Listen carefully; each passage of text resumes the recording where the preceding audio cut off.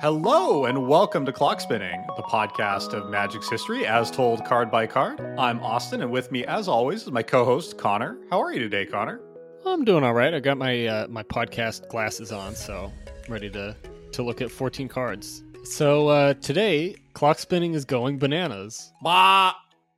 We are talking about every card that has one or more bananas in the art and or flavor text, and maybe Oracle text, and it's going to take us on a pretty wild ride. I'm really excited about this one. I got to be honest, I'm not entirely sure where or why the bananas idea exists, but there's some fun cards. So I've been pushing this one on you for about 3 months. Every time we talk about an upcoming episode, I say, "Is this the banana episode?" And my response is kind of, it could be, but why? And I say, I don't know. I just feel we need to do it. So here we are. It needs to be done. We're gonna do it. We're gonna cover every banana card, and presumably you'll all like it. I think they will. But before you turn this off, there are actually a lot of interesting cards in here. There are cards that all these cards have bananas sort of incidentally in the art, with one or two exceptions, but we kind of cross the whole sweep of Magic's history here. We can see the evolution of the game in terms of power level, in terms of design. I think this is going to be a good one. Yeah, the cards are surprisingly varied and interesting and fun for using bananas as literally as our search criteria in Scryfall. I don't think we've ever justified an episode this much. Should we dive in? Let's get into it.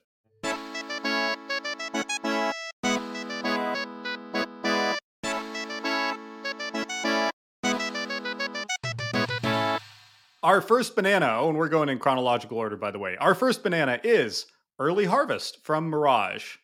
Early Harvest is 1 GG for a instant. Target player untaps all basic lands they control. And the flavor text: tonight we'll eat a farewell feast. Cold corn porridge is not enough. Let's peel papayas, pineapples, and mangoes, drink coconut milk, and bake bananas. Love song of night and day. Literally the last word in the flavor text. I know. All right, so I'm going to talk about each of, I don't know how you rated these, Connor, but I'm thinking of each of these cards on two axes. One axis is just as a Magic card, and the other one is how much is it about bananas, or how good is it at being about bananas? Does that make sense? Yeah, I think that's the right approach. Okay, yeah, I think it's a great criteria. Okay, so the card itself first. This is a card I'm surprised I've never seen. It's kind of like a green turnabout for one less mana and admittedly like way less flexibility because, of course, turnabout can hit artifacts critically.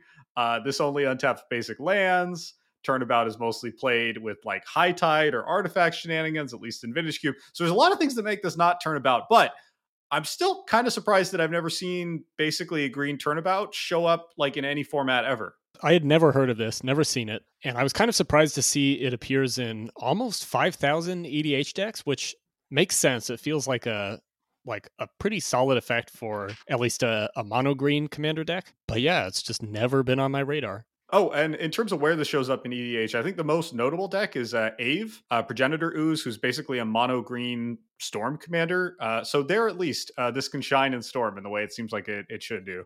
This quote on the flavor text is really interesting. It's from a poem called Love Song of Night and Day. Various quotes from this poem appear on 18 separate cards in Mirage Block, which is quite a lot. And the full poem is actually out there. And to be honest, I found it surprisingly moving. It feels vulnerable on a podcast that I found this love poem moving, but it's this kind of mythological, like love song back and forth between the gods of night and the gods of day, god of night and god of day. And I don't know, it's interesting, cool little poem. The text immediately following this flavor text is, "We'll dine on crocodiles, wild birds, and turtles. Perhaps a hippopotamus, if only you can catch it first," which I thought was funny.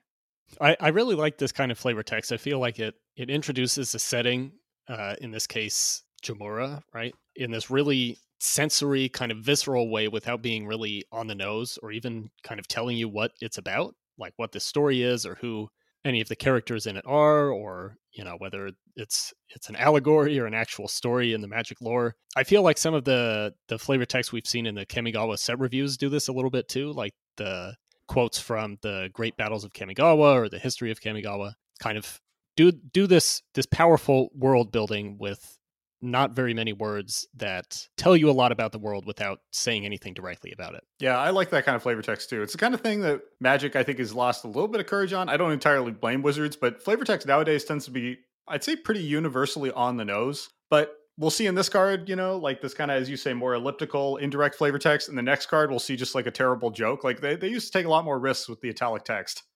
Yeah, I was looking at our next card's flavor text as I was saying all these things about this flavor text, and it's quite a contrast. It couldn't be more different. We'll get to that in just a sec. But one more thing on Love Song and Night and Day is that they actually made a saga version of it in Dominaria United, which I think is fun. I can't say the saga to me at all evokes the poem. It's just like white doing white things. It's honestly a super boring saga, but it's cute that they at least acknowledged it. And it is a saga about a saga. That's cool. That's fun. Banana wise, this is a pretty rough start. I mean, the bananas are just in the flavor text. They're not in the art, even though there's an opportunity to put bananas in the art here. And honestly, the bananas, it kind of reads like a shopping list. And so I'd say on the banana scale, this gets pretty low marks for me. It is pretty bad. I like the shopping list. There, you got to get your papayas, your pineapples, mangoes, coconut milk. I'm not going to lie. I spent about 2 minutes looking through this art to try to find the bananas before realizing that they only exist. I also struggled to find the bananas here.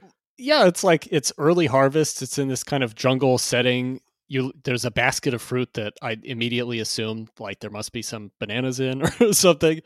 And then you realize it's just the last word in the quote from the flavor text. But I do like this art quite a bit. It's really kind of simple and understated in a way that not a lot of Magic cards are these days. Like you were saying, a lot of flavor text now is pretty on the nose. I feel like a lot of the art is too. There's not a whole lot of subtlety. And I feel like this could just as easily kind of appear in like an illustrated storybook set in our own world as on a trading card. And it just feels like you just don't really see that anymore. No, that's a great call out. The mood here is really interesting, right? It's very calm, kind of peaceful, like, I don't know, like romantic. I don't mean in like a like romance sense, but in like a kind of like a romanticized view, I guess, of life in the jungle or something. It's just a really like peaceful, beautiful image. Yeah. Yeah. And it's very technically well executed. It's very painterly, in a way that modern Magic cards are, but like at a technical level, it's actually really good. All right. So Connor, what does all that add up to on the classic S to F YouTuber scale for you? I think early harvest lands at a B for me. It's not knocking it out of the park, especially with the complete lack of bananas in the art, but I like it. It's an interesting card. I had it as C, and I feel like that's a little harsh. We're not required to agree here, but I'm gonna come up to B as well. It's a unique effect. It's nice art. It's got nice flavor text, albeit one that could do more to spotlight the bananas. Pretty good. I appreciate your non-obligatory agreement with me. One other note before we move on, we're going to talk a lot about the art in this episode. If you're listening to the podcast, there will be a link in the show notes to go view a list of all these cards on Scryfall, or you can watch it on YouTube. And in our newest generation of YouTube technology, Connor, we're going to throw up an image of the art next to the image of the card. So really exciting stuff. If you haven't seen it before, wow. And there is a fun game to play on most of the rest of these cards of Find the Banana, because it's usually not easy, Connor. It really isn't. And Austin showed me some previews of what the new videos are going to look like, and it's pretty cool. You get a nice full view of the art. Okay, let's move on to card number 2, Gorilla Titan. 3 GG for a 4/4 ape with trample. And Gorilla Titan gets +4/+4 as long as there are no cards in your graveyard. And the flavor text, which is very important in this case, I want a banana this big. I love it. So this is an iconic card to me in ways where I'm not sure if this is true for most of the Magic community, but this flavor text especially, and the way that it pairs with the art in such an unsubtle, like obviously jokey, almost mocking the art kind of way, is just so iconic to me. The art. Yeah, I feel like we should start with the flavor text here before getting to the art or the card or anything else. So the only, you don't need to look, the only banana in this art is the banana that is not in his arms that he wants. The giant invisible banana that this Gorilla Titan is asking for, which is hilarious. There's a lot of great stuff from Mark Rosewater about this over the years, because he wrote this flavor text and I think has a soft spot for it. One of the many tidbits about it, one of my favorites is they did customer research on Odyssey Block, which is what this card comes from. And WotC found in those surveys that this appeared in both the 5 most popular flavor text in the block and the 5 least popular flavor text in the block, which I think is wonderful. It is very divisive. But I personally think it's hilarious in a really cheesy way. Yeah, I can't even, after all the thought that I've given to this card, I can't decide whether I actually like the flavor text or not. Like I can't really fully dislike it because it's such a like dad joke kind of flavor text that you can't like be mad at it. Yeah, it's like sub dad joke. And it just I don't know. It has to be I feel like I have to feel good about it. It just makes me smile even if I'm sort of cringing while I do it. Yeah, this was part of a short thing where I think Mark Rosewater and the design team were writing the flavor text because I don't know, WotC had some kind of dispute and they basically lost the whole creative team. And somewhere in one of his columns, Mark Rosewater talks about that he basically put an image of this card up and said, I need flavor text. Everyone write on the whiteboard. I'm just going to leave this up, write on the whiteboard your suggestions. But in the end, he liked his suggestion better than anyone else's, which is very Morrow. But, I think this is a good example of where a lot of times in art, it's better to be maybe it's a stretch, Connor, to call this flavor text art, but this is a good example of why sometimes it's better to be polarizing than to try to please everyone. Like if this card's flavor text was some generic Magic flavor text, like, I don't know, as the Mirari's influence spread, Karplusan gorillas discovered a taste for flesh beyond fruit. That's pretty good. Thank you. I thought so too. That could totally be on this card, but no one would remember this card, right? Other than this corny flavor text, this card is just a green limited, like pretty solid curve filler. But this goofy flavor text makes it very memorable. I have to say the Gorilla Titan is almost unique in more ways than one. So I was thinking this no cards in your graveyard effect seemed kind of weird. Like it's not something I felt like I've seen very often.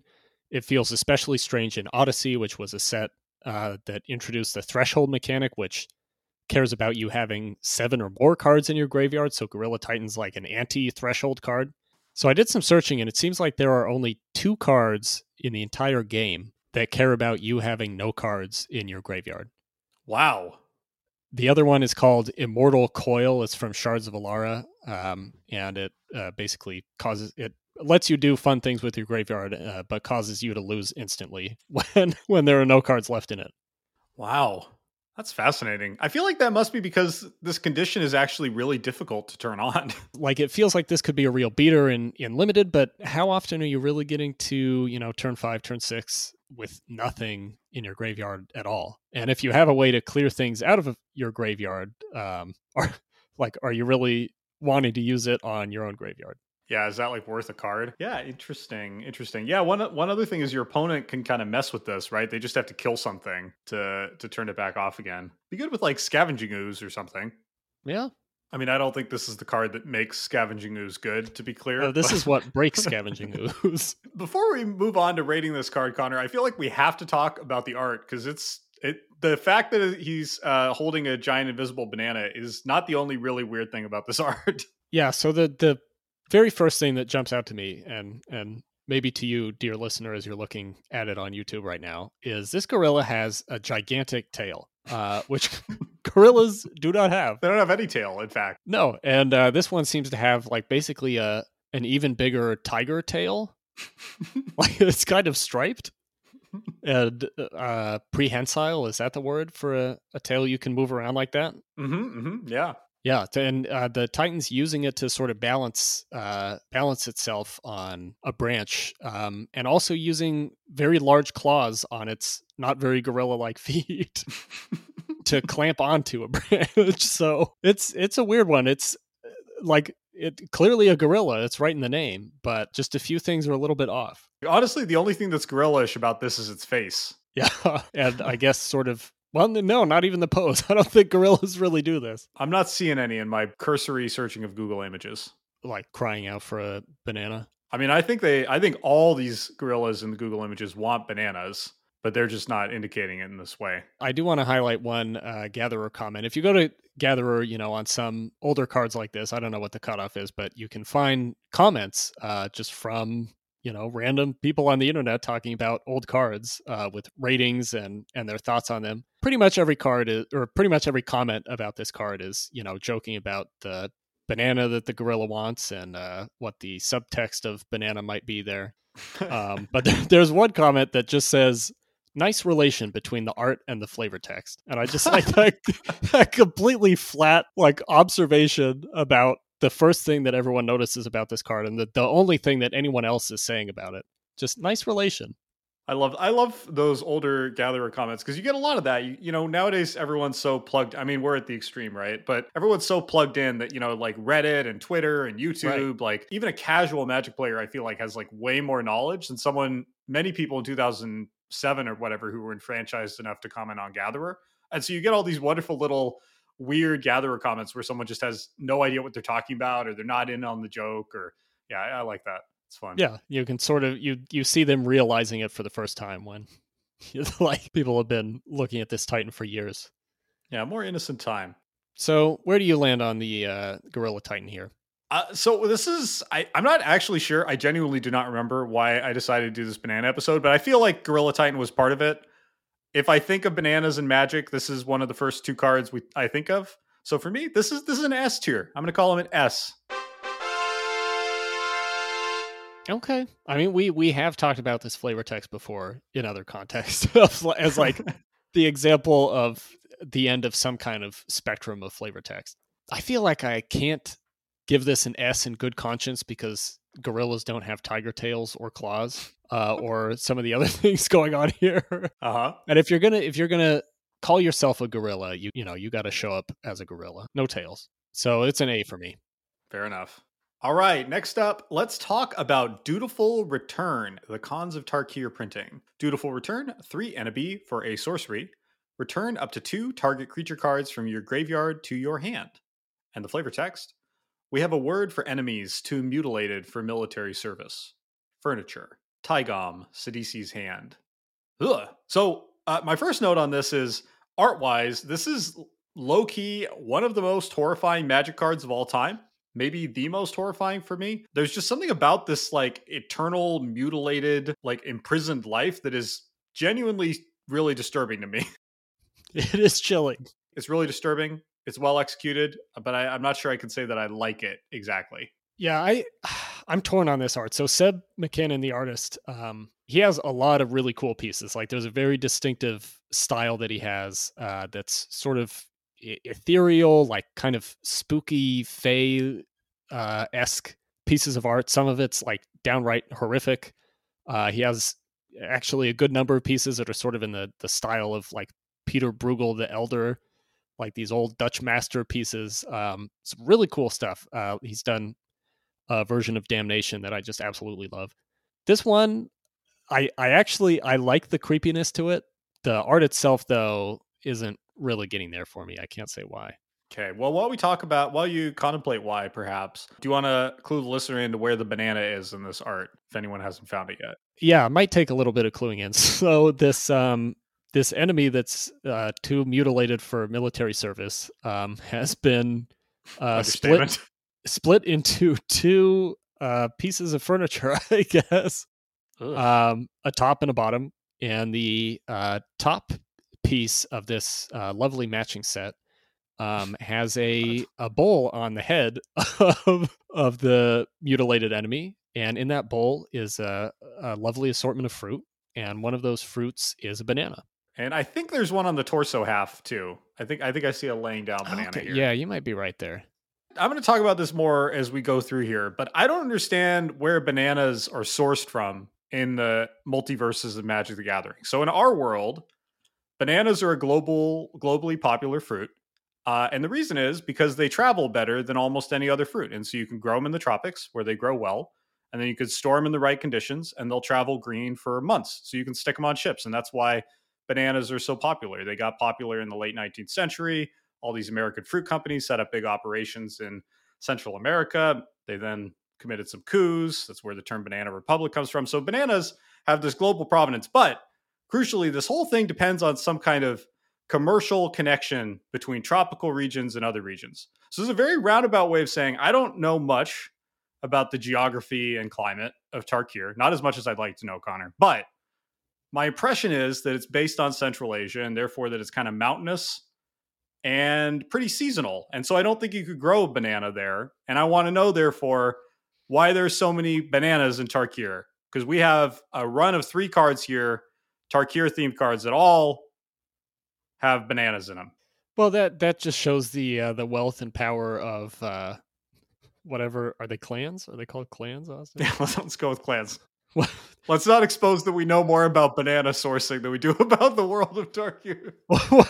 well, this shows the wealth and power of Tygam's clan, or Sidisi's clan, maybe, to be able to procure these bananas from the furthest reaches of wherever they get them from Tarkir. Yeah, interestingly, all 3 cards with bananas are Sultai. So I guess the Sultai just have a lock on the banana production in Tarkir. And maybe they've invented some kind of like magical cold storage that enables long distance transportation of fruit. Refrigeration is a big part of the storyline of Tarkir, as I understand it. Yeah, that's what the dragons wanted. They wanted access to the refrigeration technology the mortals were hoarding for themselves. They needed to control it. Okay, so we're spending a lot of time on not really the core card here, and I think the reason is that the core card is terrible. So there's basically 15 or so of this effect ever printed. I'll link a search for anyone who wants to see. Meaning there are 14 other cards that return exactly two creature cards from your graveyard to your hand. This might be the worst of all 15 of these cards, which is saying something because a lot of them, like Soulstare Expedition and Macabre Waltz, are not great cards. But this card is just terrible. It's just 4 to do 2. There's plenty of this for 3, like Morbid Plunder is exactly this for 1 BB.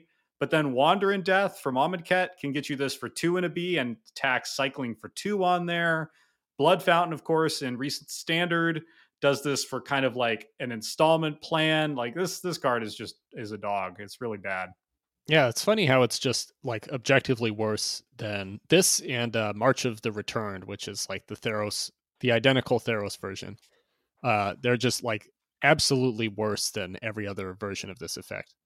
It's also funny that they felt a need to have like 2 almost identical effect and nearly identically named in March of the Returned and Dutiful Return. They're both return themed. What's that about?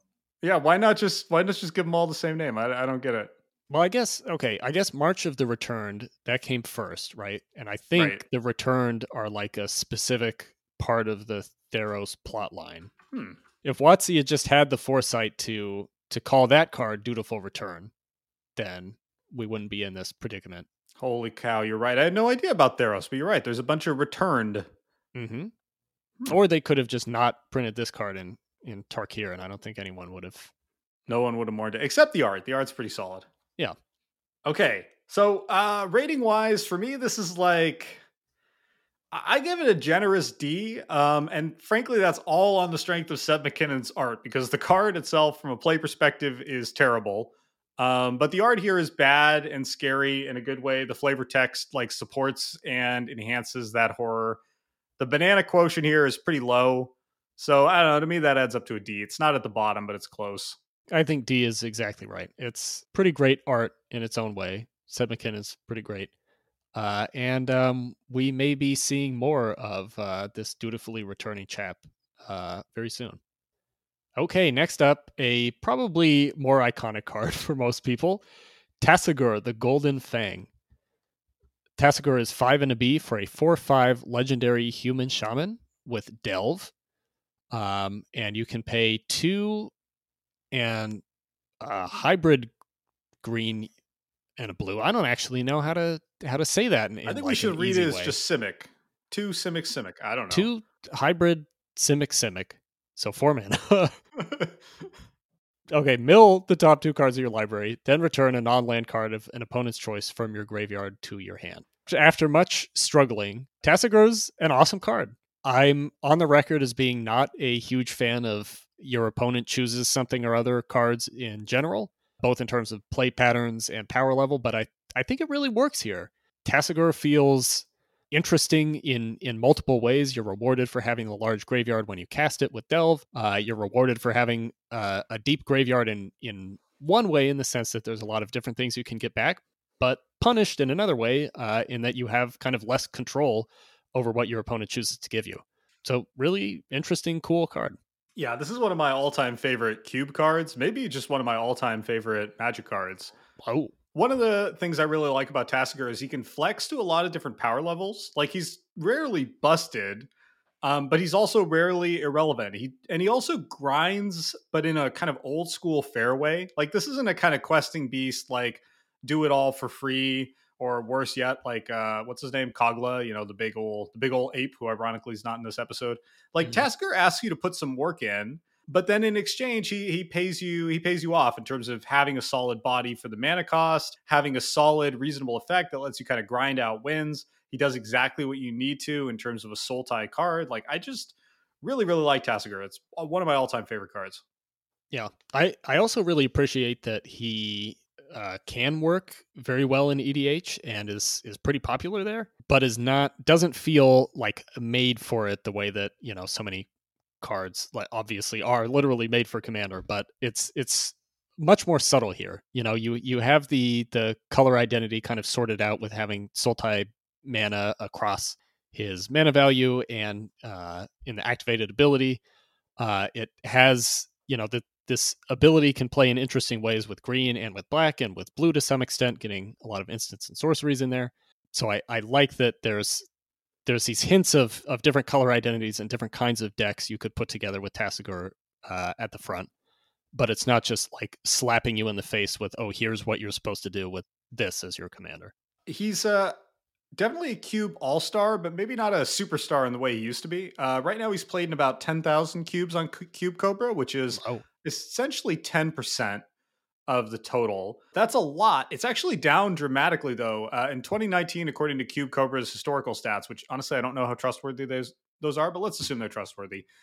Tassiger was played in a whopping 35% of all cubes just 3 whoa. or 4 years ago. So heavily played, but a lot less than he used to be, as which I think illustrates the like pretty remarkable power creep of the last 4 years. That this kind of all-star like longtime cube staple has been power crept out that dramatically in just 4 years. I have been kind of struggling with whether Tassigur should go in my cube. I'm still in a very long process of sort of putting it together, and I have a big maybe list and thinking about what different archetypes might be. And Tassigur is sort of just hovering at the edges all the time of like not quite lining up with exactly what I'm envisioning, but also doing cool stuff and like not being really above on power level, but also potentially having times when he's a 6 mana 4/5 and like yeah, I'm a little torn about him. Oh, he's never a 6 mana 4/5 unless you're really doing something wrong in life. Well, if you're going with the Gorilla Titan build, then Tassiger is going to struggle. Speaking of doing something wrong in life, Tassiger did a lot of wrong things in his life. According to the Wikia about the lore, he's a bad chap. You'll see he has a giant bullwhip here, and apparently he really likes whipping people. And he also likes to kill people's relatives and then have their zombify them and have their zombified relatives attack and terrify their living relatives, which I think is That's kind of not bad. cool. Not cool. And he was the one to betray the cons to the dragons, causing the much cooler cons to lose out to the less cool dragons. So just all around, kind of a jerk. The good news is he kind of gets what he deserves because there's a wonderful little subtle art touch where Silumgar, the dragon leader of the Sultai after the dragons took over, is wearing a mummified corpse around his very blingy gold necklace. And that corpse is the corpse of Tassiger, which I think is an amazing little bit of art and world building. And there's a fun article on the WotC Mothership about how that came to be. It was actually the artist's idea. And I highly recommend reading that if you're into Magic lore, because it's a fun read. I'm so glad you found that because that kind of callback makes me really happy. Though I am saddened that Silumgar doesn't seem to share the appreciation for bananas that Tassigur had. Finally, let's turn to the bananas here. So Connor, you alluded to it. This is the same banana guy, right? He has dutifully returned again to carry bananas, and it looks like grapes and maybe a cherry tomato and a pear. Yeah, and I think maybe a pear. Over to Tassigur. Yeah. Mm-hmm. So really a champion, really, showing up and showing some unwilling loyalty to the Sultai. I give the bananas here much higher marks than in his previous appearance for a bunch of reasons. One, they're much more prominently placed. This is one of the rare cards we're going to talk about where you don't need a jeweler's loop to find the banana.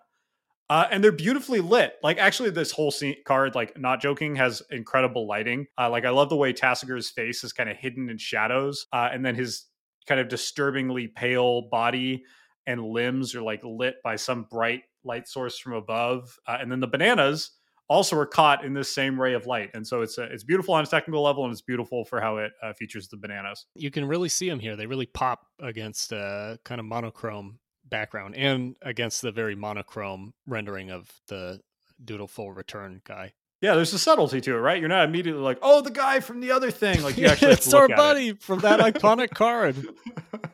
What does that all add up to? Oh, this is an easy S tier for me, Connor. Yeah, I'm with you. I think Tassiger is an S. Awesome effect, awesome card, beautiful bananas. All right, let's go to the last of our Tarkir banana cards. Ikra Shidiki, the Usurper. I haven't had to say that one out loud as much as Tassiger. I think you nailed it. All right, thanks. Ikra Shidiki is a legendary Naga wizard for 3BG, and she is a 3/7 with Menace.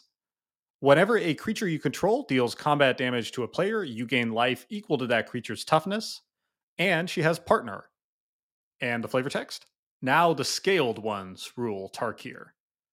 Okay, so a lot going on there, but basically 5 mana, 3/7 Menace. Creatures gain life according to their toughness when they hurt players, and she's got Partner.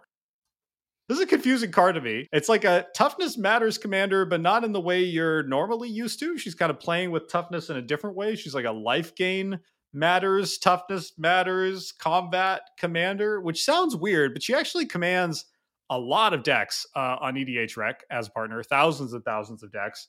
Some of the most notable pairings are Tymna the Weaver, who also likes you to deal combat damage to your opponent and helps you draw cards that way. Bruce Taro Boorish Herder, who's just boosts a single attacker each turn with double strike and lifelink. And then my personal favorite pairing, Prava of the Steel Legion, who gives creature tokens you control +1/+4, which just sounds honestly kind of amazing to me, like an Obzon tokens deck where the tokens all have big butts and are gaining lots of life. Like, I'm not even that into Commander, but I really want to play that deck. That sounds like a lot of fun. It does sound fun. And I know you're going to hate this, where I'm about to go with this idea, but all of these abilities, the gaining massive amounts of life, having creature tokens with big butts, I think that all adds up to a Bilbo Baggins based commander deck. Oh, which Bilbo? Bilbo in the 99. The Bilbo that wants you to get to 111 life. Oh, Bilbo birthday celebrate. Okay, that's actually awesome. Pull out every creature in your deck. That's a great payoff to be working to with all this life gain. You know, we may have found the set of cards that are going to get me to build a new paper commander deck for the first time in 5 years. That sounds amazing. I thought I was going to make you mad with Bilbo being Abzan. No, it's just the whole thing's so ludicrous that I got to do it. I'm okay with Bilbo. What? Because he has black in his color identity? Yeah. You know, you've talked about your feelings with the color pie and the Lord of the Rings set. No, it's true. But if you'll permit me a detour from our hyper-focused banana episode, please. I think Bilbo having black makes sense to me because, you know, he's corrupted by the ring. It's pretty well established, right, by Lord of the Rings that, you know, at least until he surrenders the ring to Frodo, it's really distorting his thinking in ways he's not totally aware of. So I'll allow that. Okay. Well, let's allow him into this Toughness Matters life gain deck that you're going to build. All right, sounds good. Ikra is also very popular in Commander cubes as well. She shows up in about 2,000 cubes in total on Cube Cobra. I don't know what percent of Commander cubes. I couldn't find a quick way to get those stats. But that makes total sense to me. This would be a really cool card in a Commander cube, I think, because it adds this interesting dimension to drafting without requiring you to like kind of put in a ton of support cards that only support Ikra. Like, she cares about big creatures. She cares about toughness, she cares about life gain, like she cares about all these things that a lot of other commanders in her colors and adjacent colors already care about. So she seems like a really fun inclusion in any commander cube. Now, Austin, what I think she does not care about as much as Tassiger is bananas, because they're much harder to see. They're hard to see. She's not really looking at them or giving them any attention. Our buddy, who's still here, faithfully bearing his bananas. In the same spot. He has not moved. Oh, is it the same throne as Tassiger? Oh, that's Doesn't it look good. like it could be? I mean, his position in the bottom right corner, like, he's still there. Honestly, that's amazing. But he looks a little worse for wear here, doesn't he? He's kind of been coming apart. Yeah. Things have been messy on Tarkir, I assume, from my deep knowledge of the storyline, and he's kind of like coming apart at the seams. So I'm not sure I ever would have eaten a banana off the top of this guy's head, but by the time we get to Ikra, I definitely don't want any of these bananas. And it kind of looks like she doesn't either. Like she seems pretty disinterested in this guy and the fruit and all the work he's done over the years for the clan. Just seems totally disinterested. Almost scornful. Put some respect on these bananas. I agree. She's got kind of a scornful egotist relationship to this banana guy. I have to say, I think I would be more inclined to eat the bananas off of his head now than earlier. If you look at Dutiful Return, they're very fresh, but so is he, and I think I would find that to be a barrier to my enjoyment of the bananas. Though actually, they look pretty good in Tassigur, and he looks pretty stony already there. So maybe that's the sweet spot. These were printed sequentially in the order we've read them. Like, that's another incredible layer to the storytelling is this guy does get gradually more kind of zombie lich-like as the printings go on. Yeah, no blood here anymore. What a saga. It's going to be kind of painful to move off of Tarkir. I know, this is our last Tarkir card and our last banana carrier man. I hope he gets a call back soon. I hope so. I'm honestly shocked we were able to stay on Tarkir this long with bananas being the only unifying theme. So what's the rating, Connor? I feel like I'm at about a B with Ikra. She's not, a outstanding, super memorable card like Tassigur for me, but she's, doing some cool stuff, and I have to respect the dutiful returner. Yeah, I'm going to give this about a B as well. Honestly, more on the card. I feel like as a banana card, this is like pretty low. It's getting really gross. I can barely see the bananas, but I think it still adds up to a B. We'll miss him. Mm-hmm. Okay, we're switching planes here as we move into 2017 with our banana review. This is Liliana Death's Majesty, 3 BB for a 5 loyalty planeswalker. And I think this is the first planeswalker we've maybe ever talked about on the show. Is that true? I think that's true. What kind of Magic the Gathering show are we running, Connor? One that is stuck in the past. We've talked about like 325 cards. We've been talking about Kamigawa. There were no planeswalkers back then. But now we have one, our first planeswalker, and it's a great one to start things off with. So Liliana, 5 mana, 5 loyalty planeswalker. Her +1 ability is create a 2/2 black zombie creature token. Mill the top 2 cards of your library. Her -3 is return target creature card from your graveyard to the battlefield. That creature is a black zombie in addition to its other colors and types. And then for -7, you can destroy all non-zombie creatures. So this is the third most popular Liliana for Cube. There are so many of her that I had to know where this Liliana, which is one of my favorites, I had to know where this fits into the hierarchy. And she's number 3, so that's pretty good. Creating zombies is cool. Reanimating things as zombies is also pretty cool. Wrathing everything but zombies is even cooler. So I'm a fan. Actually, before we actually talk about this thing, I just want to let you know that we've talked about 525 Magic cards on this show before getting to our first Planeswalker. It's all been building up to this. Anyway, this is a funny one. I don't know why, but this card has always left me cold. Even though I like Liliana, she's one of my favorite Planeswalkers. I love Amonkhet. I love that there are bananas here. But something about this card is just not that compelling to me. I think it's that it's 5 mana, which is a lot. It's a lot of mana. When I think of the other like iconic 5 and 6 mana Planeswalkers, a lot of them are just like stupidly showy and disruptive. Like I think of like, I don't know, the Liliana, what is she? Dreadhorde General? The one like whenever a creature you control dies, draw a card. -4 double edict, -9 like your opponent basically wipes their board. I don't know, like I like this, but I can't say I love it. This card's like fine for me. That's kind of what I like about it. I feel like this is a relatively modest planeswalker in a way that many of them are not now, and I kind of like that better. Like her -3, there are a lot of 5 mana black spells that reanimate something like at that place on the mana curve, and Liliana can do that and also make it a zombie. Yeah, and the repeatable reanimation is pretty cool, and it's fun and flavorful that they become zombies, especially Yeah. for Tarki or Amonkhet. I like that the ultimate, if you will, is actually within reach and is not really game breaking. Like you can get there in a couple turns, and probably still set yourself up pretty well, but not in a way that just ends the game. Where like if your opponent doesn't have an answer, then the planeswalker might as well just say 6 mana, you win. I find this more interesting. I feel like the loyalty abilities here kind of come together in a way that like matches the name, matches this sort of badass concept of her being this master of the undead. It's all zombie themed, so I like it. All right, you know what, Connor? I'm repenting. I think you're right, and I'm wrong. I think Okay, this is actually cool, and I'm gonna buy one right now. okay, order it up. Part of the reason I know you're probably right is that this is played in a ton of EDH decks at 34,000, which is a lot. And it's played in about 10,000 cubes as well. So, again, about 10% of all cubes. Like our buddy Tassiger, this has dropped in play rate quite a bit over the years from about 20% 4 years ago to 10% today. But that's still pretty solid for a 5 mana planeswalker that, as you say, does not end the game. It just does fair things fairly well.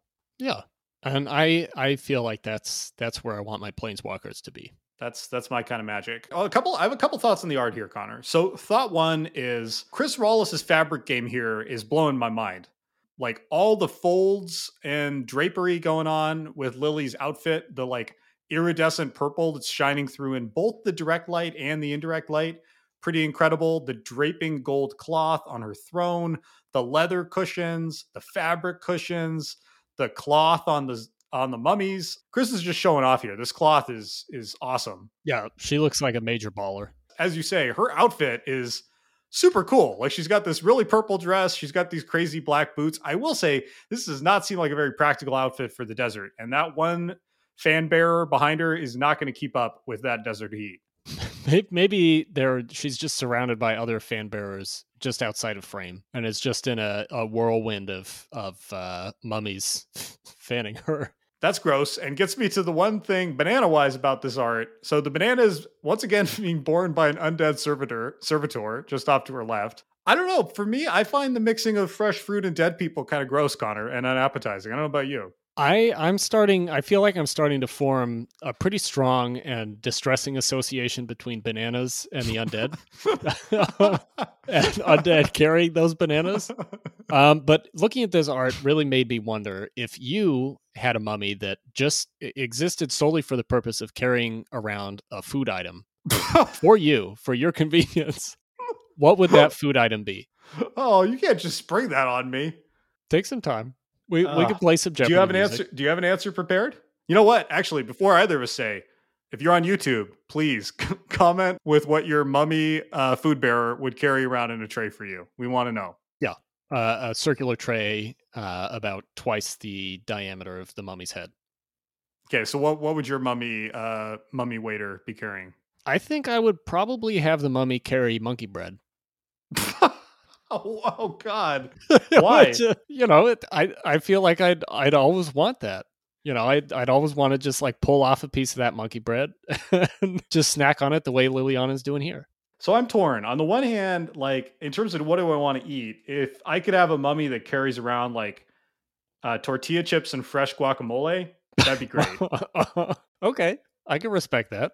But also maybe having a mummy that carries fresh fruit wouldn't be so bad, because it's like I want a snack. Oh, rather than walk to the kitchen, let me just eat. Let me look at this mummy that's kneeling next to my desk and just grab some fruit. And I think I'd get healthier. Say, what do you got here? Maybe the mummy could carry one of those like plastic vegetable trays that you'd get at whatever your equivalent of Kroger is, with like a ranch dip in the middle. You got some celery, some carrot sticks. No, I'm not. No, that's just gross. It's healthy though. Is it? Anyway. Okay. So what have we learned here, Connor? We've learned that Chris can do some incredible fabric. We've learned that this card, and in general, that having a banana plus undead in your art seems to be pretty good for your like cube and EDH playability. We've learned that you were right and I was wrong about this card being a great mid-range cube all-star. Yep, that's important. What's that add up to rating-wise? I'm going to follow you because my rating is too low and I don't even want to say it out loud. I think it's got to be at least an A. All right, let's give it an A. All right. Okay, let's go on to our first red card to contain a banana, Infuriate. Infuriate is a single red for an instant from M20, and it says target creature gets +3/+2 until end of turn. And the flavor text: no shirt, no shoes, no service. Marketplace sign. Okay, so having read that flavor text out loud for the first time, I now want to downgrade this card even further from where I had it, because that is an example of some really lazy flavor text, Connor. That's not a joke. That's not even a banana this big joke. You know what? Actually, the flavor text should have been on this, and I'm not kidding. I want a banana this big. Oh, he is doing it. He's doing the big banana hands. He wants now, that it. would have been great. So this is basically red, like not giant growth, but not giant growth. I feel like WotC may have thought. Did that make sense, Connor? I feel like WotC may have thought that this card would have longer legs than it did, because somehow, in addition to this got two separate Mystical Archive arts, which seems like totally undeserved and unearned. And this has sort of quietly vanished after appearing in like 3 or 4 sets, kind of all in a row. It's just kind of disappeared after appearing in M20, Theros Beyond Death, and Mystical Archive. It's dropped off the radar, at least for now. And as a card, to me, this is just a card, Connor. I don't think anyone probably loves this or has it in their top 50 or 100 or 200 Magic cards, but it's like a limited combat trick, and it's fine. It certainly is a card. The Japanese Mystical Archive art is actually pretty dope, and it's like 25 cents. So I guess if you just want a cool card to look at, which I kind of do at this point, you could pick that up on the cheap. That is super dope. There's no bananas, but it's really cool. It's cool. Look at that, like Phoenix feeding out of her hand. That's right? Cool. Yeah, and very cheap. The flavor text here for me, it's like a descendant of Gorilla Titan with even less kind of thought and effort. The Theros flavor text, which I'll read in a second here, kind of feels like the wonderful example that you created for Gorilla Titan of just like meaningless, emotionless flavor text that leaves no impression with you. Just like words from the set. Yeah, the Theros flavor text is, Renata launched a dozen arrows into the Minotaur's thick hide, but the monster didn't slow its charge. The fury of Mogus was upon it. Lufia of Setessa histories. No one's going to remember that. No one cares about Infuriate enough to care about this Minotaur that has a bunch of arrows in it. So I prefer, at least in a core set, I prefer no shirt, no shoes, no service to that. I do prefer that. Now, what is the joke there that he's mad because he was told he can't be in the market because he's not wearing a shirt? Is that the joke? I think it must be. It's interesting. We're really going deep on this thing, but it's interesting too that both this and Theros Beyond Death get Minotaurs. Yeah, I guess the Theros was a callback to this Minotaur. Honestly, Connor, I don't want to cut us off, but we're running long, and I feel like we're giving this more than it deserves. Should we talk about the bananas here? Let's just move on. Okay, real quick, bananas. They're hard to see, but there's actually a surprising number. I counted 7 bananas in total, which is, I think, the most bananas of any card we're going to talk about. So that's something. But you know what? After all that, this is just like a D for me. I just can't. I don't love this card. I barely like it. But I can't. It's not terrible. It's not like an utter failure. It's just a card. I'm just glad there's no dead people in this one. I feel like that's helping me to rebuild a healthy relationship with bananas. Is this episode just going to turn you off bananas forever? It might do. But yeah, this feels like a D. Okay, we have another first on the show here in the form of a token. I'm excited. This is great. We have a food token. You know what food does. This is a food from Throne of Eldraine, depicting not only 2 bananas, 2 very special bananas, but 2, I'm going to hazard a guess that they're sort of pears, possibly oranges, 2 halves of a pomegranate, and a glowing apple. But yeah, it's a food token with some very fun fruit. Yeah, it's super fun fruit. These are like our first fantasy bananas. I don't believe Earth has any analog to these cool, crazy bananas. They're kind of like, I guess we should describe them just a little bit, but hopefully you are, looking at these at the same time. But they're basically like curly fry bananas. That's exactly what they are. They are literally just curly fried bananas. Which sounds pretty great. So I'm a little, I love this art. For me, somehow they're a little disturbing. Like they're weird enough that somehow it's like, I think it's triggering that part of our brain that evolves to, look for things that are anomalous and therefore not safe to eat. And I think that part of my brain's looking at these and going like, don't eat that. Don't eat. That's eldritch. There's too much banana here, and it's too twisty. Yeah, 100%. But I love this piece. It's really beautiful. It's really well done on a technical level. It's fun. It's got the fantasy element with the curly bananas and the golden apple, and then some ordinary fruit with the pomegranates. The artist here, Randy Gallegos, has done 204 pieces in Magic, stretching all the way back into Ice Age, and then 12 cards just in the most recent Lord of the Rings set. So he's covered almost the entire history of the game. This is one of 2 food tokens he's done. He also did the food token for Lord of the Rings, and that food token is like the most appetizing food token in the game. So hats off for that one. I think that's great. Nailing the food. Looking at this really makes me wonder though, like why don't we see more of this kind of food in art in Magic? Like we have all these different like worlds. Appetizing food? Well, no, like unusual corkscrew bananas and things like that. Like all these worlds are populated by these incredible creatures and characters and beings and filled with these incredibly imaginative places, but everyone is apparently just kind of eating the same stuff that we would get at Whole Foods. So like where are the corkscrew bananas? That's interesting. But now you say it, I don't think that's even a phenomena confined to Magic. I feel like in general in fantasy and sci-fi, you basically see earth food. Yeah.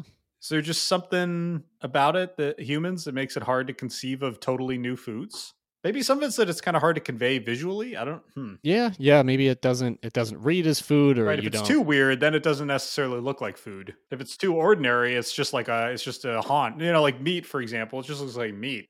Yeah. If you make it blue, then it's just gross. Well, I think we'll maybe get into this a little more with a card we talk about later in the episode.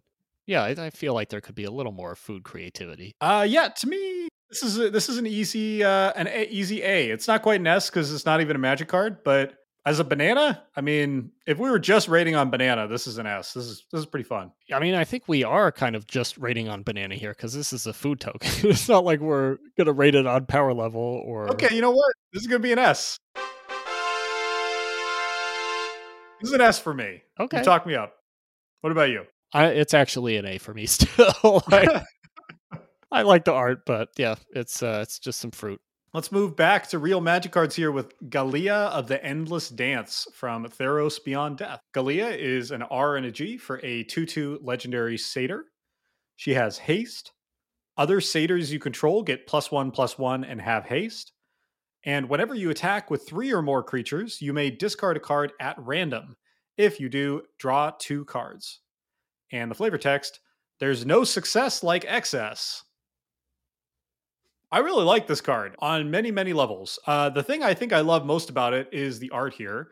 This is a piece by Johannes Voss. He's actually got a nice little write-up on his ArtStation account where he talks a little bit about the creation of it and what it looked like and what the art director's description was.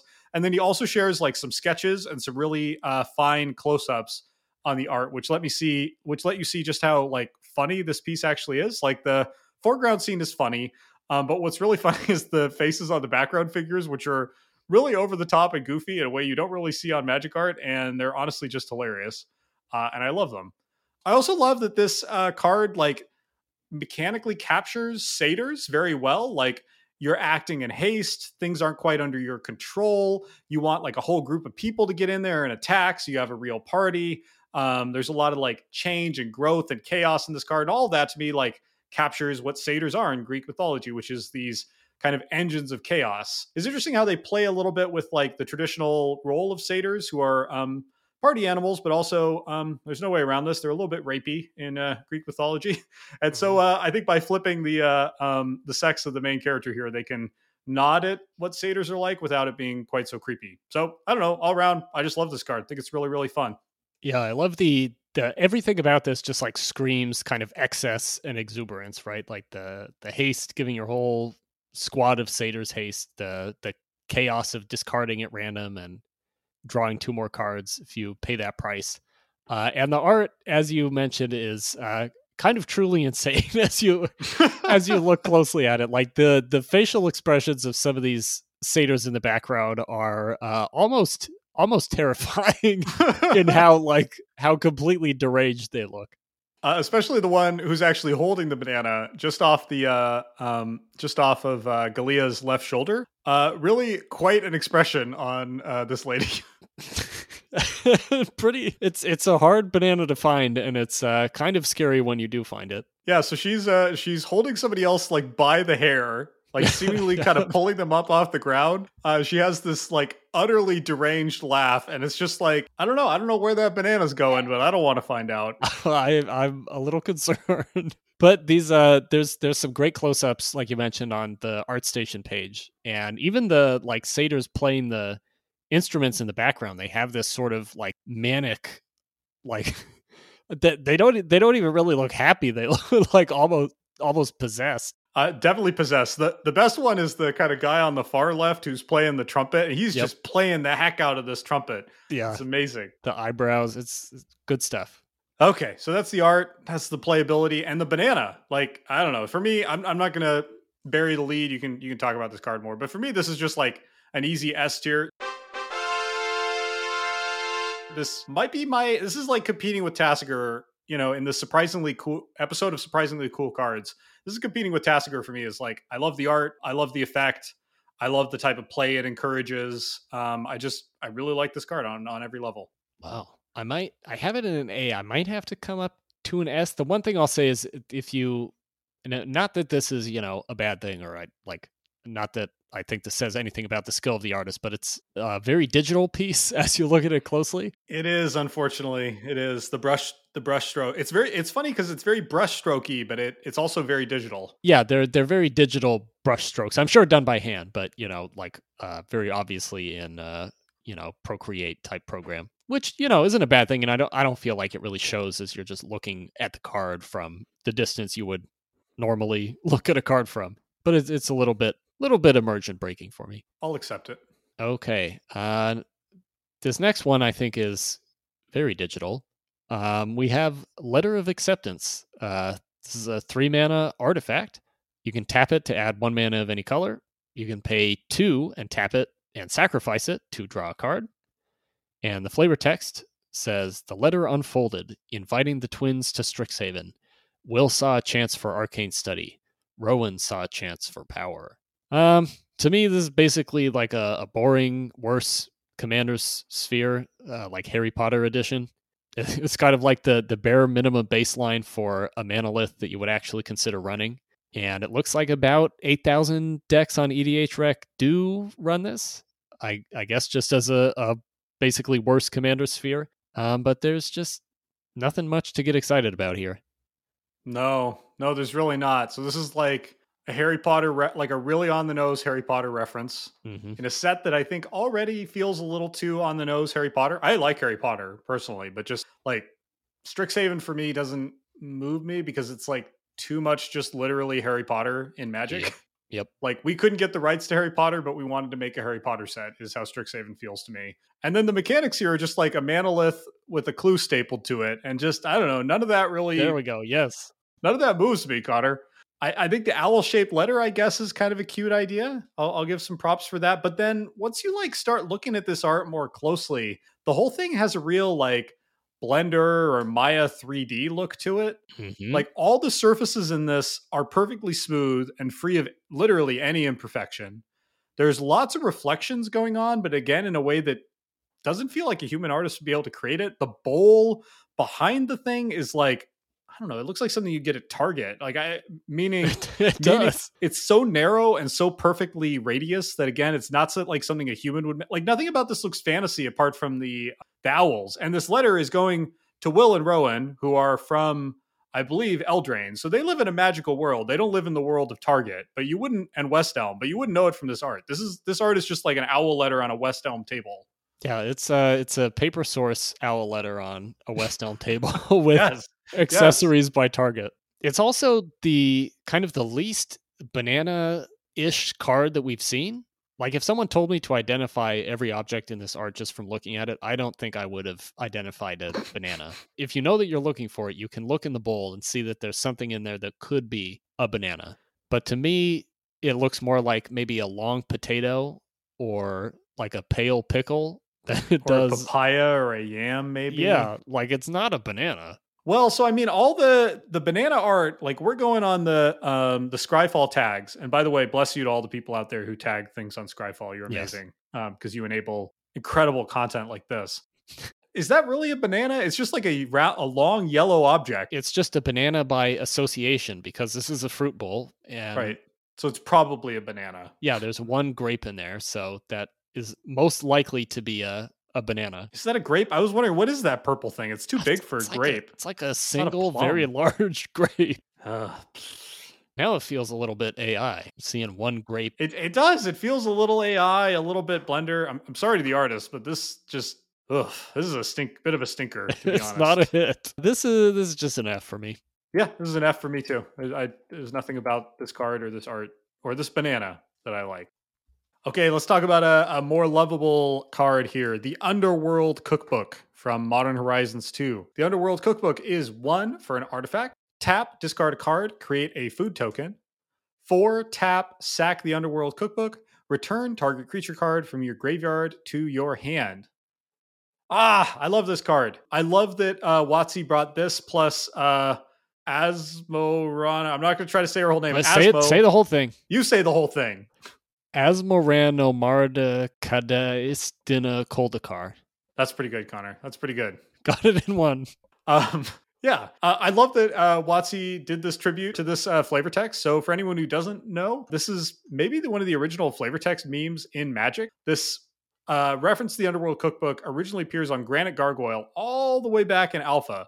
So this is as old as it gets in terms of Magic references. And I love that WotC brought it to life in a way that feels like an Underworld cookbook. Like it makes food and it brings back things from the dead, which sounds about like what an evil cookbook would be. Like, I just think this is a really fun card.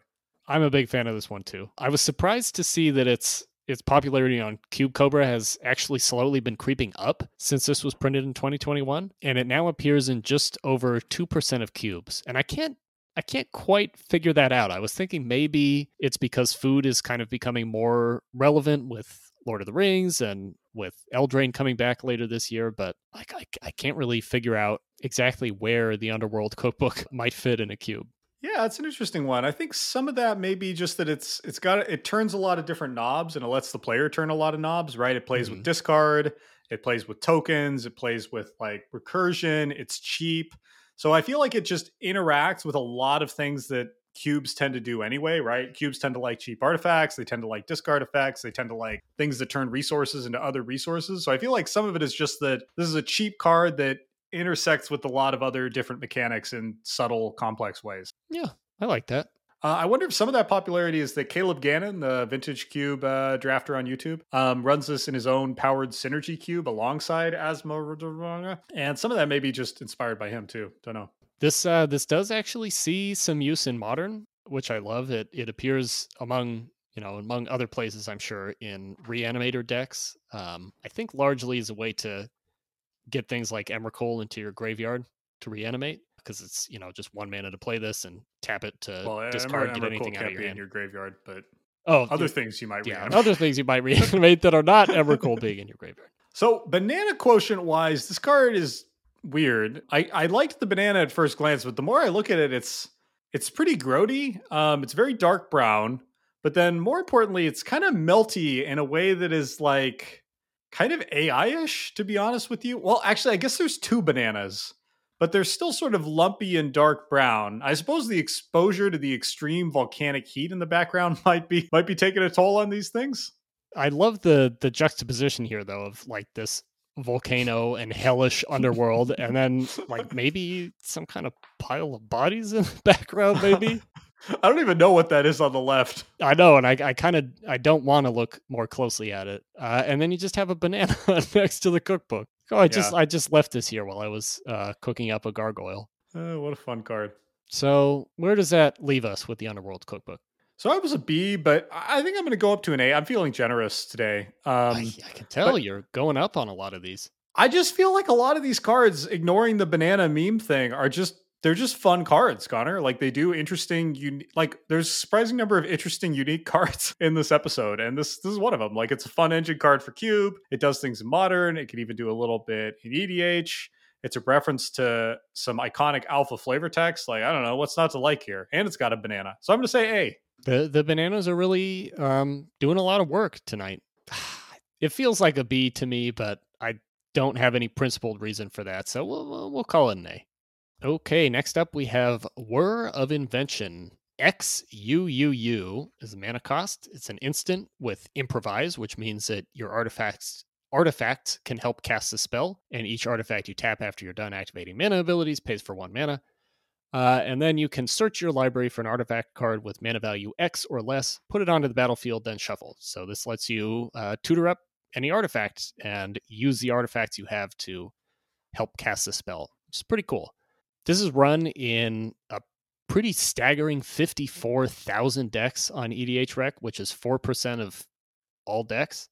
Does not really seem to see any play anywhere else, though.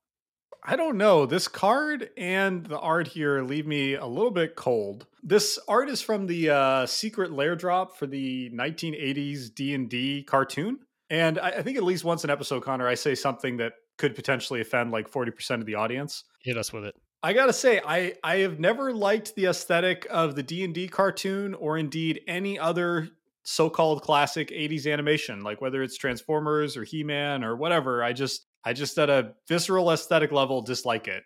But I do have to hand it here to Tyler Walpole because I think this piece like evokes the style of the series and of that animation while making it much more pretty and pleasant to look at. It's actually a pretty fun piece. So hats off to Tyler for that one. That's quite an accomplishment to make me think this is a good piece of art.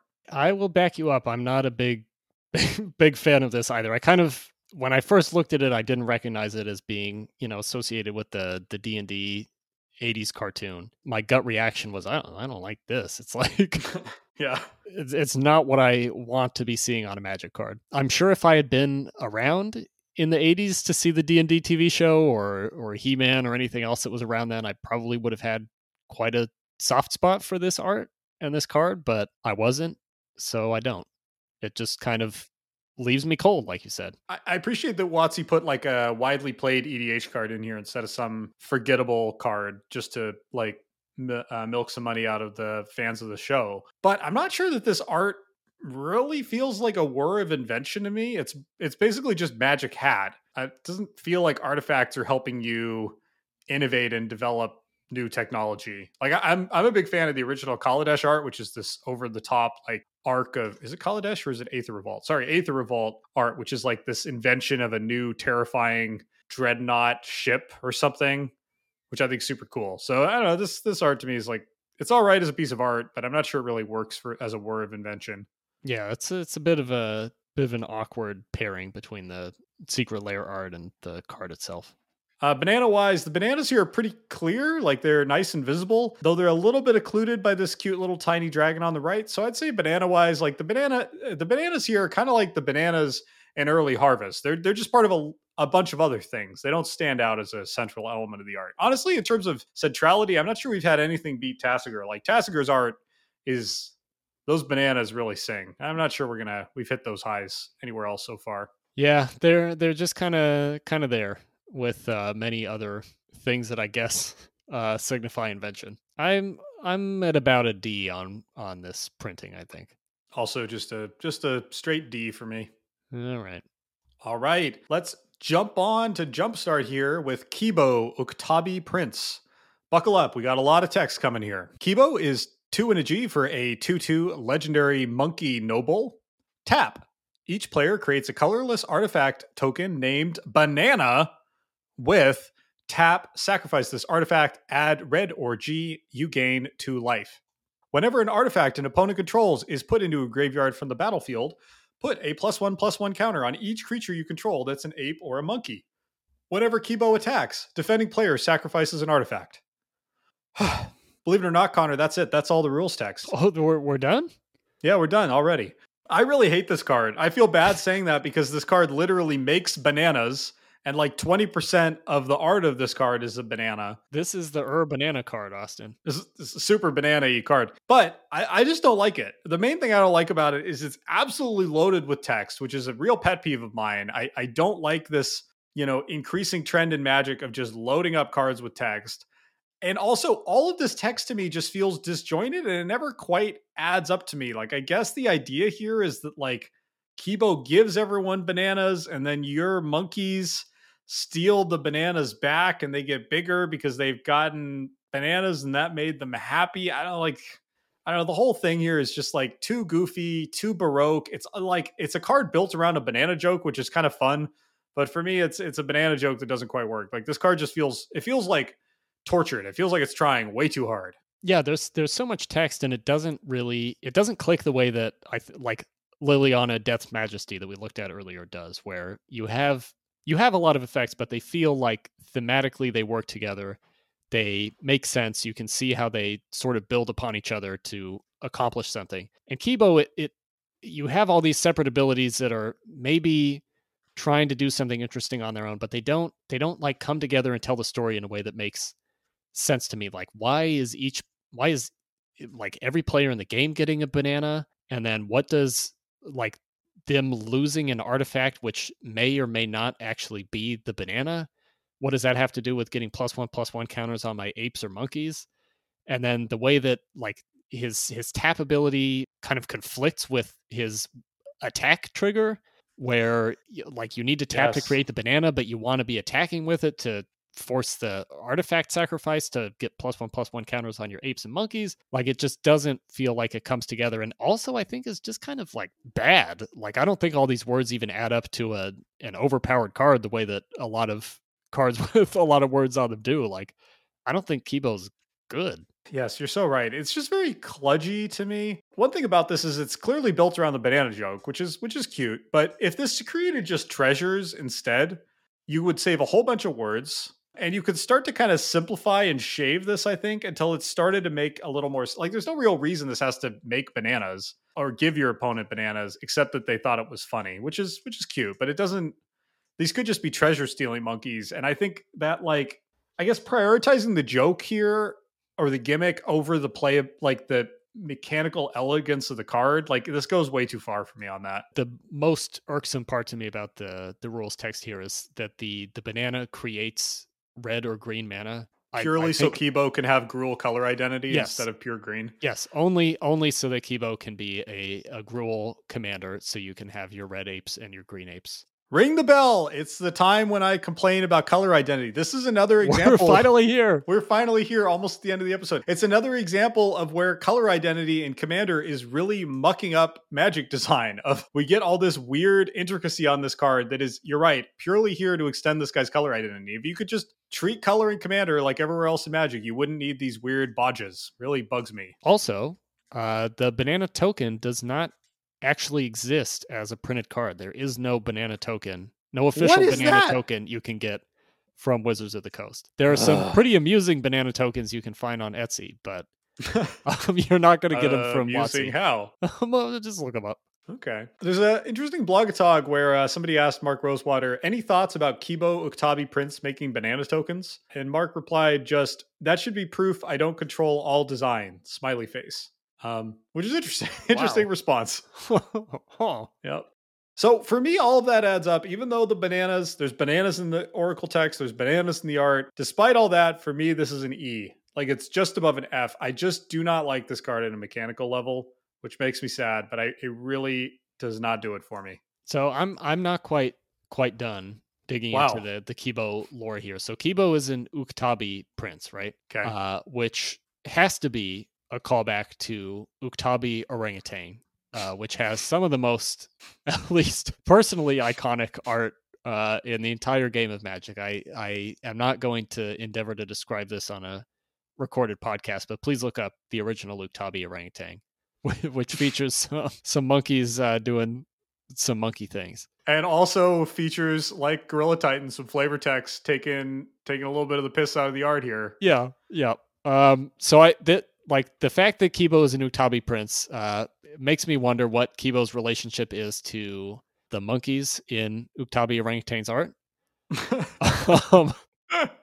And I have to also mention while we're on it, he's definitely the same species. He's got the same goofy hairdo. He's certainly the same kind of monkey, so I think there must be some relationship there. And then this story continues with Uktabi Kong, which is an unhinged card that is absolutely poking fun at the original Uktabi orangutan and actually Gorilla Titan at the Wait same a second. time. We should have reviewed Uktabi Kong. Can you read his flavor text? Maybe we could just add him in here.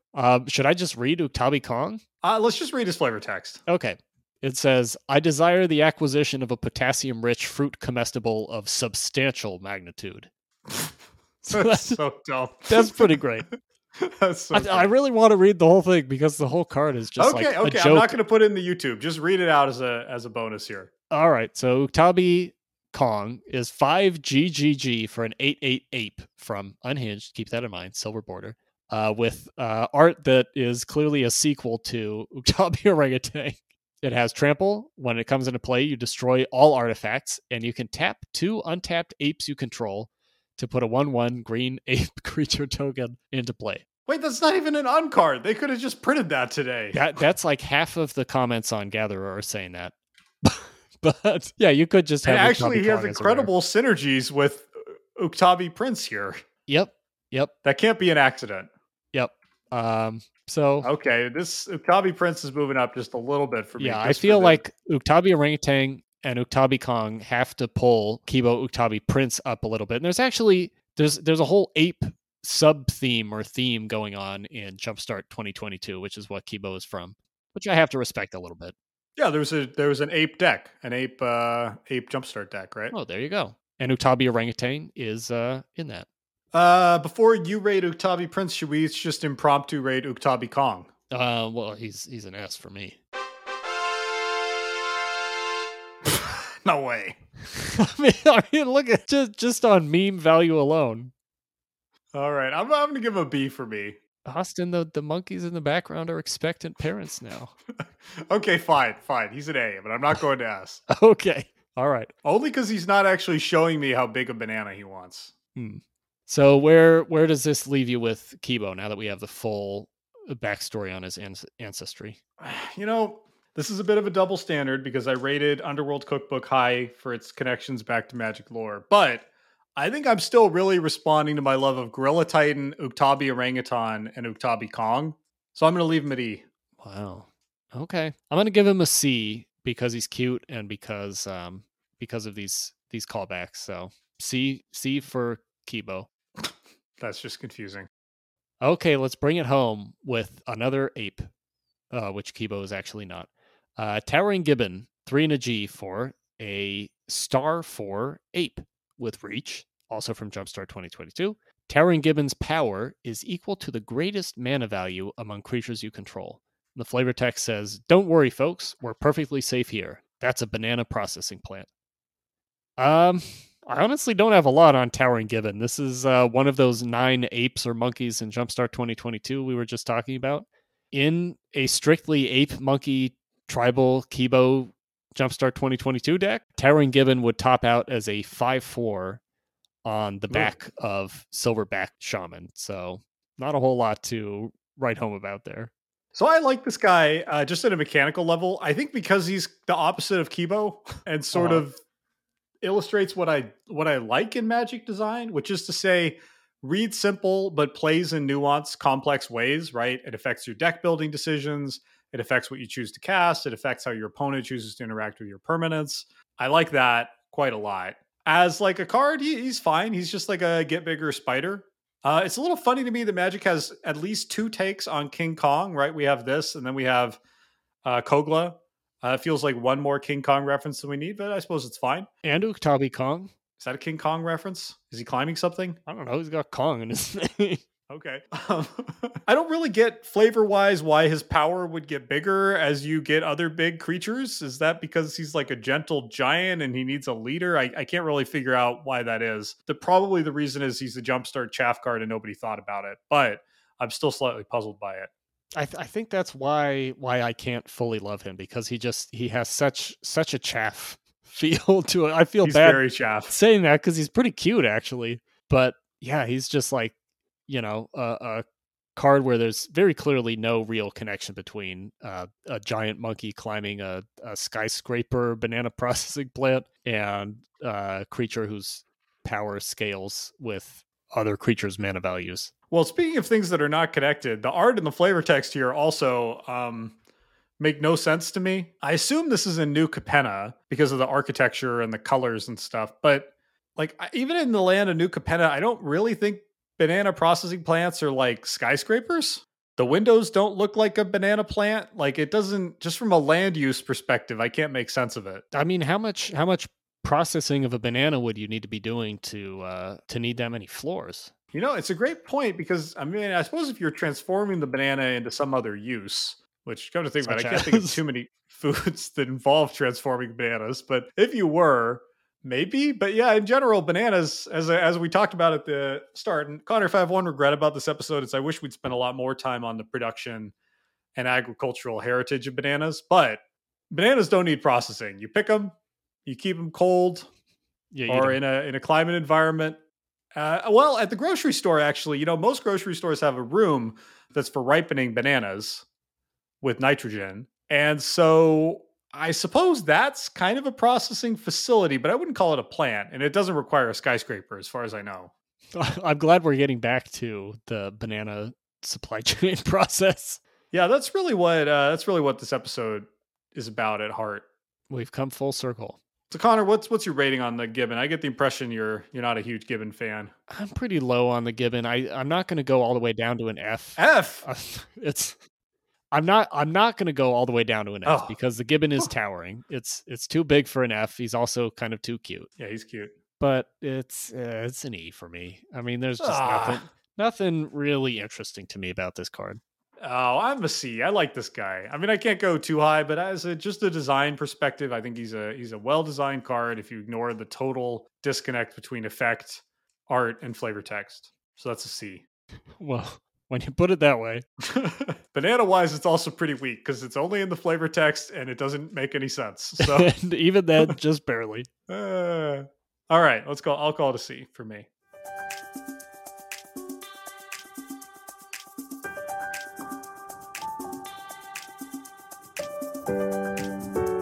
Well, Connor, that is it for today's episode. Thank you all so much for listening. If you enjoyed the show, you can follow it on YouTube or in your favorite podcast app. We try to release episodes every 2 weeks, but sometimes that can get a little intermittent depending on life stuff. And if you really liked it, comment, like it, subscribe it. Everyone asks this stuff, but it really means a lot to us. This is a pretty small show, but I like to think it's mighty, Connor. It's full of quirky, potassium-full topics like bananas. Mm-hmm. So if you have any thoughts to share, comment on YouTube, email us, clockspinningpodcast@gmail.com. Let us know your thoughts and feedback. And then, Connor, before we go, I believe you're here to host a reading of The Love Song of Night and Day by Jenny Scott. Thank you, Austin. I would love to. Wrap yourself in your best bright clothes, your red and purple scarves of silk. Run with me to the festival, where we will dance until sunrise. The dwarves will beat their funny drums of zebra skins and hollow trees, while stilt walkers perform, and the musician blows his bamboo flute. And late in the night, the poets and storytellers entertain, delight us with their dancing words as we listen, clapping by the fire. Enchant me with your tale-telling. Tell about tree, grass, river, and wind. Tell why truth must fight with falsehood, and why truth will always win. I will tell my father's stories, how the giant mantis fooled death, by holding still as a felled tree, how the elephants trampled the leopard cub, and its father, though he knew, killed 9 goats instead, how pirates gambled with a gin, and lost the thing more dear than gold. Tonight we'll eat a farewell feast. Cold corn porridge is not enough. Let's peel papayas, pineapples, and mangoes, drink coconut milk, and bake bananas. We'll dine on crocodiles, wild birds, and turtles. Perhaps a hippopotamus, if only you can catch it first. I'll build a palace made of stone. 2 hippo-headed guards will serve, and tigers carry in your meals. I'll capture flying zebras for your steeds, and fill the stable with every